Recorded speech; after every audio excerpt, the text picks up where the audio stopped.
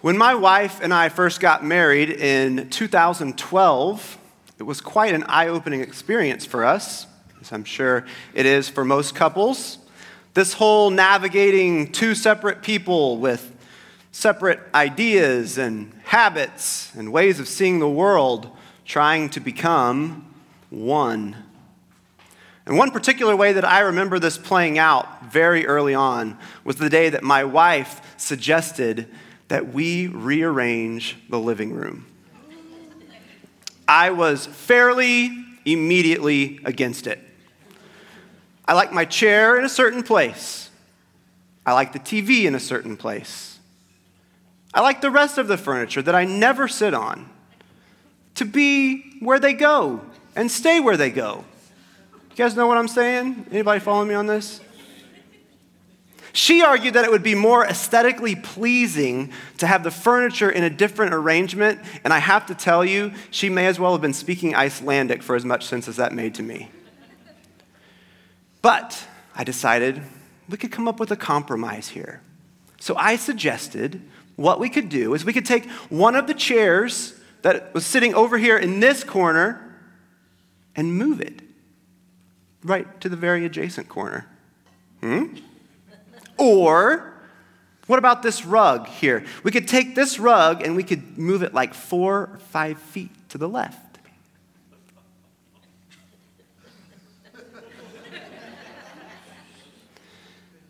Now, as great as this suggestion was, those of you who are laughing, I can tell that you can probably see the problem right off the bat. It wasn't really rearranging anything. It was such a slight difference that we couldn't even call it a change at all. And this morning, as we move to part 2 of our current line of the Lord's Prayer, hallowed be thy name, I want us to see that almost all of us attempt to deal with the hallowing problem that we identified last week in a very similar way. Faced with the reality that we do not properly recognize the glory and wonder of our almighty Creator and do not enthrone Him as ultimate thing, we attempt to utilize the Adam Lips method of interior decorating as an approach to our spiritual lives. We move the rug like 3 feet to the left, and we decide that's probably good enough. And the prophet Isaiah was experiencing something similar in his own life, leading up to what we just read in chapter 6. Isaiah was called by God to preach a really difficult message to the people of Judah. And in the first 5 chapters of the book of Isaiah, that is what we find him doing. Calling out their moral failures, not unjustly. This is a huge part of the job responsibilities of a prophet. And the people of Israel were in a real bad way. This was a people that had been largely ignoring God, refusing to live in a manner that God desired, failing to pay heed to his guidance and his commands. It was a people with a hallowing problem. And as we consider what a proper hallowing of God can really look like this morning, this is the first question for each and every one of us. Is God a mighty force in your life that you constantly have to reckon with? Is God a reality that can challenge you and transform your understanding of the world around you? Is God a holy fire that burns within you? Or is he merely a holy idea? Is he a puppy dog God who never challenges you, never disagrees with you, and believes and desires exactly what you believe and desire all the time? When you picture God, is his personality mostly like yours? Does his sense of morality align perfectly with the way you see the world? Does he root for the same sports teams you do? Does he vote the same way you do? Would he retweet all your posts if he could? For the prophet Isaiah, up until chapter 6 of his prophetic book, his answer to these questions might have also been yes. But starting in chapter 6, everything changes for Isaiah. Why? Because Isaiah saw the Lord. Now let's not skip over this too quickly. This is the Bible. Of course it says things like that. No, this is not a throwaway statement, nor is it typical even in Scripture. Isaiah saw the Lord. I want us to picture that and keep that picture active and alive in our minds and our hearts this morning. Isaiah encountered the revelation of the glory of God and his life and his ministry and his way of seeing the world around him would never and could never be the same. Now, what did Isaiah see and experience exactly? He saw a king seated on a throne with his glory so weighty and so palpable that it was impossible to stand in his presence. Isaiah also saw angels there, seraphim. Not the little precious moments, chubby baby angels that we put up on our Christmas tree every year. No, these are the types of beings that make humans drop to their knees in fear every time they come into contact with one. They are mind-blowing, otherworldly, flaming warrior creatures. And as much as Isaiah's gaze probably wanted to be drawn to these outrageous things, even these seraphim were nothing compared to the brilliance of God's radiant glory. The seraphim were covering their own eyes and their own feet with their wings because God was too much for even them to behold. And the seraphim give us the common refrain of the song of heaven. Holy, holy, holy is the Lord of hosts. The whole earth is full of his glory. And while Isaiah was seeing and experiencing all of this, something else was happening. The entire foundation of everything around him was shaking like an earthquake. This was the trembling of so-called reality in the face of the one who is reality.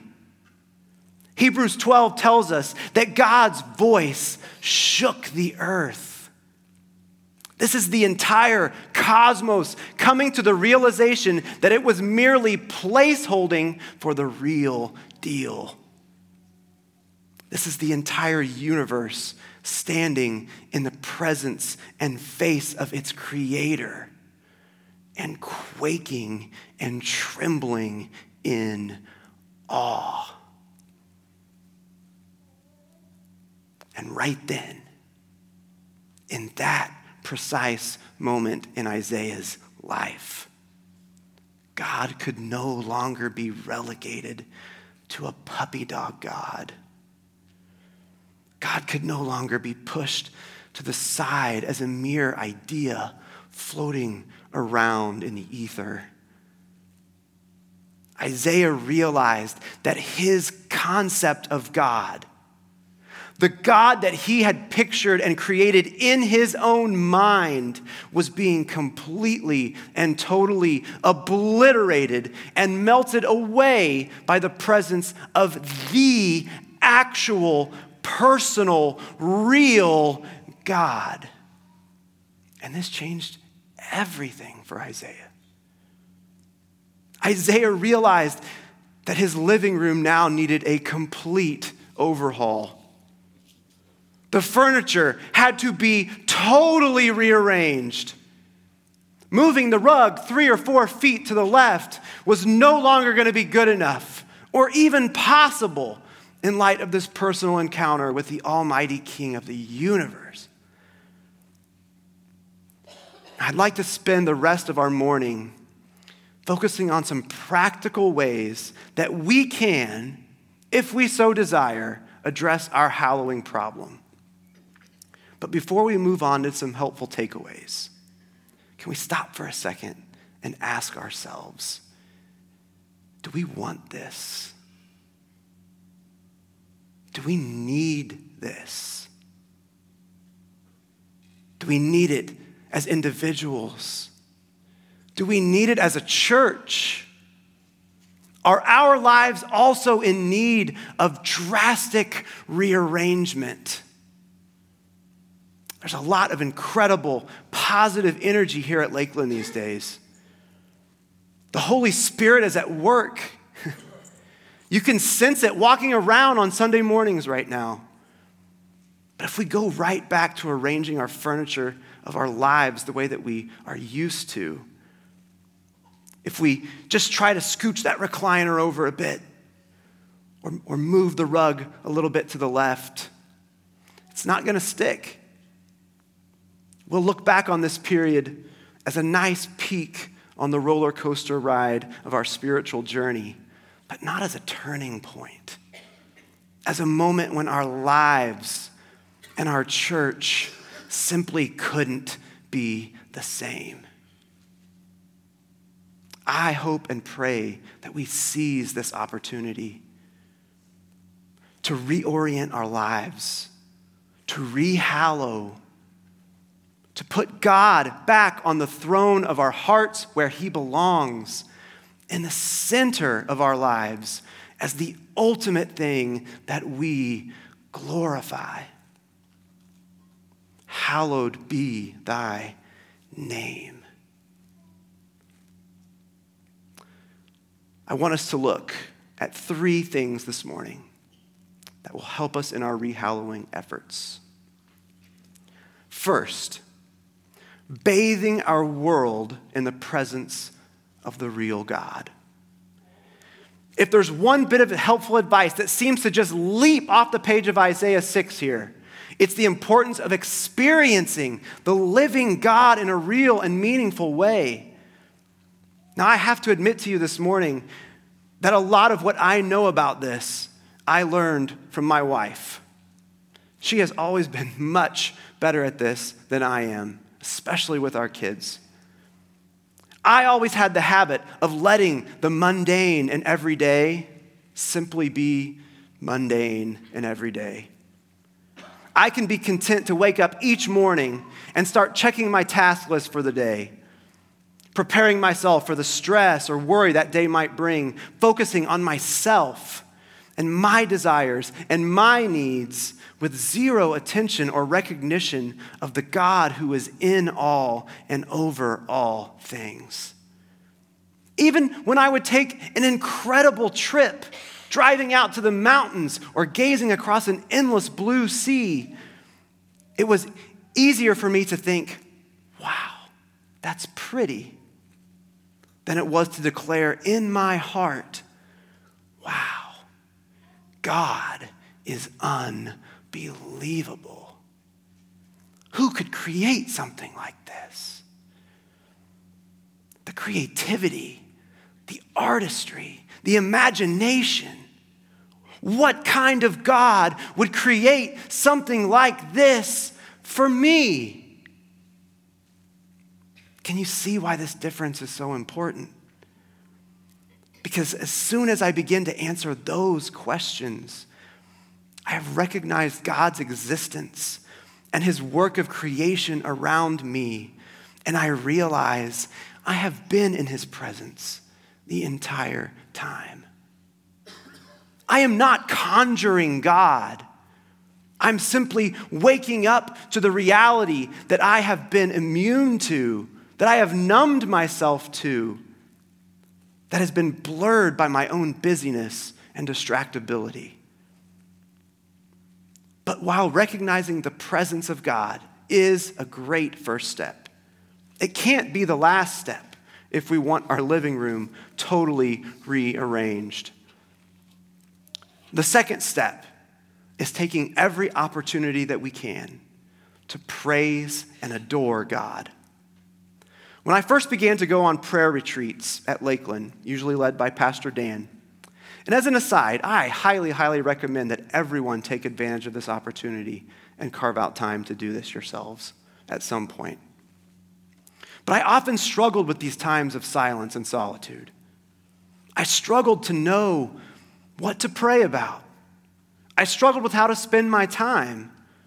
Usually I spent quite a lot of the time beating myself up about how I hadn't been praying enough or going on solitude retreats often enough.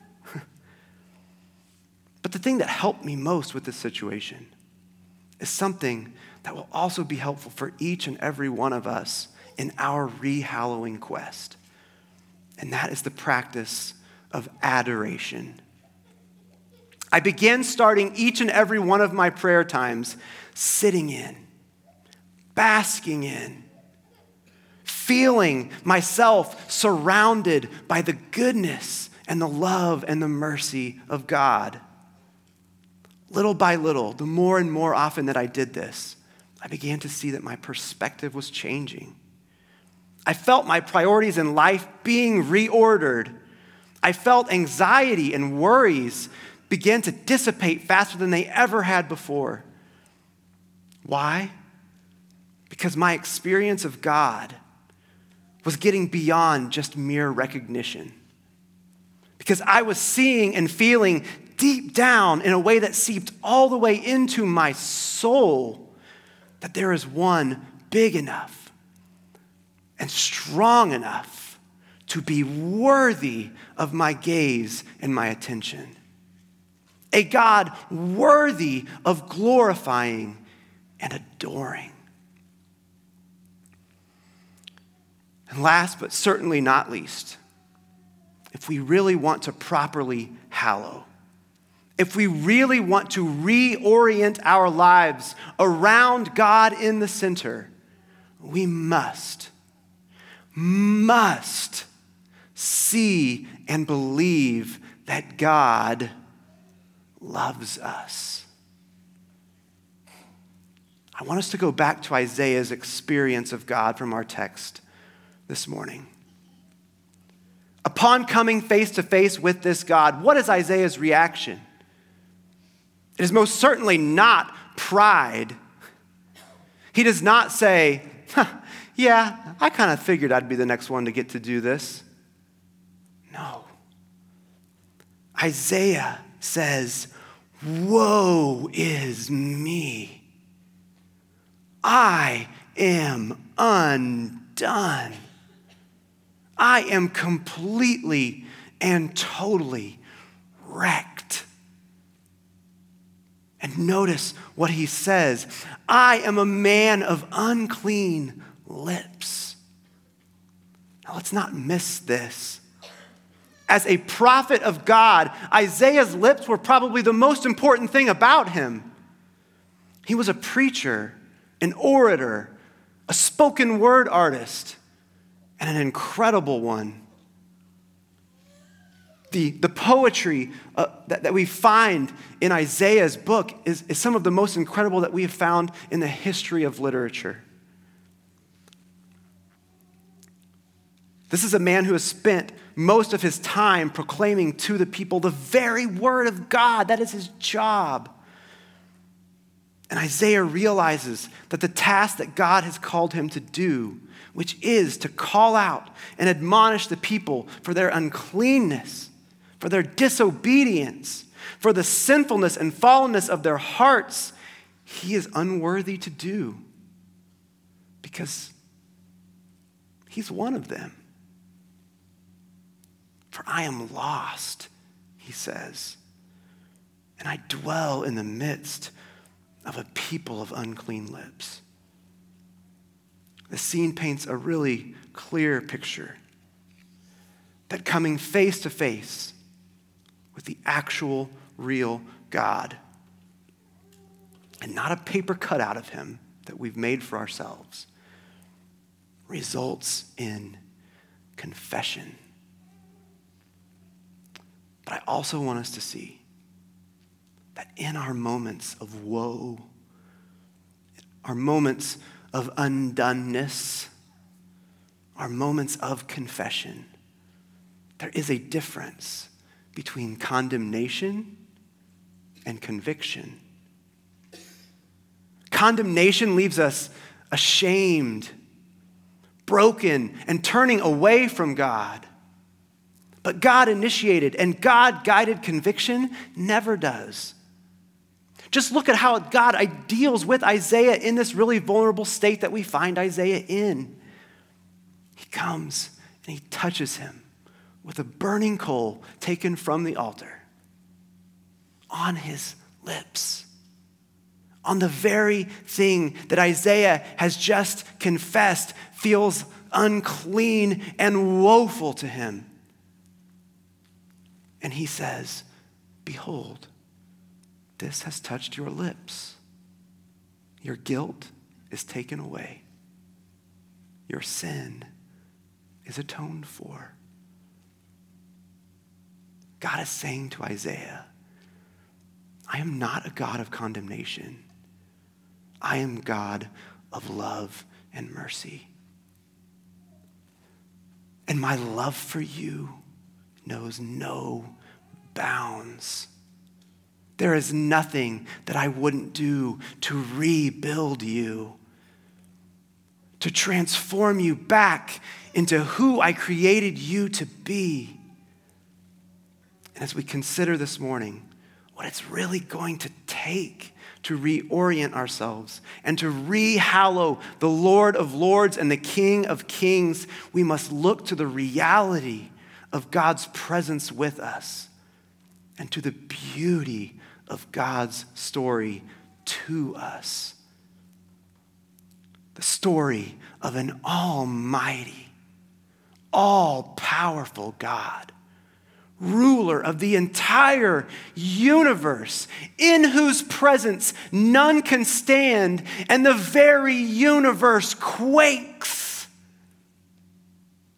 And yet, who cares very deeply and very personally for each and every one of us, who gave up his own life so that we might find ours. This is true love. And this is worth hallowing. Will you pray with me? God, we come to you this morning as a people who knows that we are in desperate need of you. I think we spend a lot of time during the day trying to convince ourselves this isn't true. But when we see you, when we look to you, just as Isaiah did, we see that it is completely true. We need you fully and eternally. And we thank you that you are so faithful to us and so loving of us as your children, that you plan to make that a reality from the very beginning.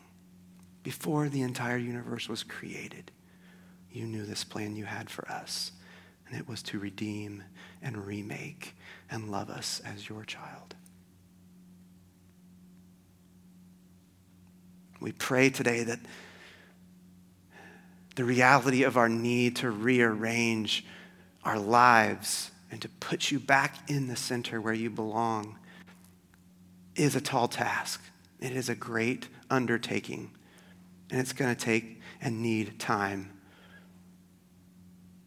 But we pray that your Spirit would be at work It would be you leading the way, you guiding us, you showing us how it can possibly be done. May we see you as Isaiah saw you. And may we know and experience your love for us. And it's in Jesus, the one who has come and the one who has loved, that we all pray this morning. Amen.